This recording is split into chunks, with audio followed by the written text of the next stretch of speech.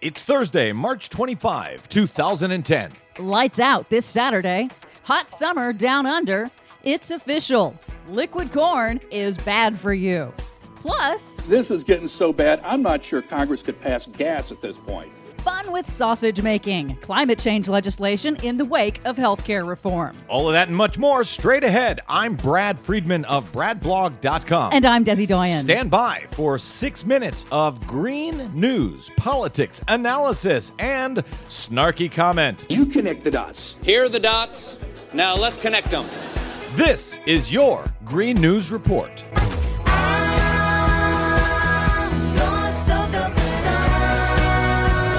Today's Green News Report is brought to you by StopDomesticTerror.com. The passage of health insurance reform has once again led to a rapid increase in domestic terrorist threats, this time against Democratic officials.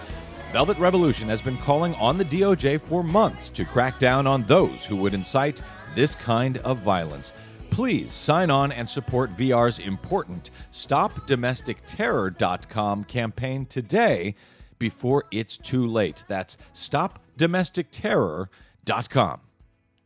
Okay, Des, the week is getting curiouser and curiouser. What do you have for us in the Green News headlines today? It's that time of year again, Earth Hour, when people all around the world turn off their lights for 1 hour in a global call for action on climate change. Last year, in the single largest mass action in human history, during Earth Hour, people in more than 80 countries switched off their lights for 1 hour to send a powerful message. Is it just me, or does Earth Hour come earlier and earlier every year? I think that's you. Oh, okay. This year's Earth Hour takes place this Saturday, March 27th at 8:30 p.m. local time, wherever you are. This year's organizers say thousands of cities around the world, from Bangkok to Los Angeles, have signed on to participate. 25 states in the U.S. have become official Earth Hour states. California, for example, will dim lights on landmarks like the state capitol and the Golden Gate Bridge. Again, that's this Saturday, March 27th at 8:30 local time. You can get more information at earthhour.org. So now that we have Earth Hour, does that mean we don't have Earth Day anymore? It's just been shortened down to an hour? Oh, no, we do have Earth Day this year. It's the 40th anniversary. Is it my imagination, or does Earth Day come around earlier and earlier every year? Oh, that is your imagination. Oh, okay. On Tuesday, we reported that winter 2010 was the warmest and driest on record in Canada. Now, Australia wants to get in on the act. It's summer in the Southern Hemisphere, and the Australian Bureau of Meteorology announced this week that it is one of the hottest and driest summers on record, especially in the state of Western Australia, with multiple cities setting records for new high temperatures.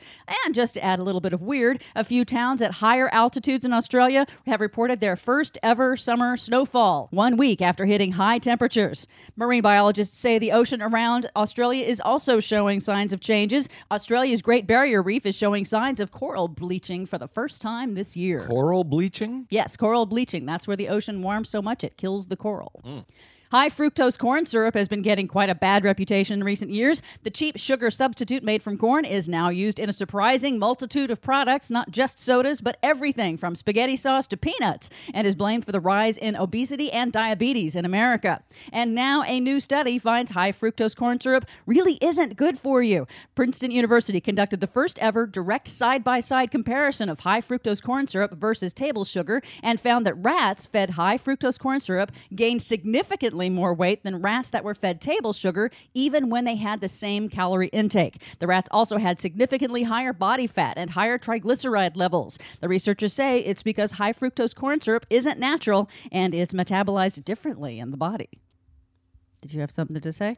No, I was just enjoying my high fructose Dr. Pepper and listening. Carry on. Ford Motor Company said this week it expects to save over $1 million a year just from turning off its computers. Ford announced the launch of a corporation-wide initiative to reduce energy costs by implementing a PC power management system. It's a software program that shuts down computers and office machines overnights and weekends. Ford estimates it will save them over $1.2 million a year through the simple automated act of turning off computers and other devices when not in use. Amazing. I thought we couldn't conserve our way out of this crisis, according to Dick Cheney. A legislative update on comprehensive climate and clean energy legislation currently stalled in the Senate. Democratic Senator John Kerry of Massachusetts has been spearheading an effort with independent Joe Lieberman of Connecticut and Republican Lindsey Graham of South Carolina to create a tri-partisan cap-and-trade bill. Some initial provisions in the draft bill have been leaked. Overall, it is similar to the Waxman-Markey bill passed by the House back in June, but it appears to have even greater giveaways to heavy polluters and the fossil fuel industry. The pressure is heavy on Republicans in Congress to halt all legislation, but Graham is getting support from a new corner. The Christian Coalition has launched an ad campaign to defend Senator Graham from attacks in his own state for working with Democrats on climate legislation. Here's some of that ad. Energy is one of the most important issues we face today. I would like to ask you to call Senator Lindsey Graham and encourage him to keep fighting for our families. For more on that strange turn of events, please check out our website at greennews.bradblog.com. I'm Brad Friedman. And I'm Desi Doyen. Remember Earth Hour this weekend. Turn out those lights. This has been your Green News Report.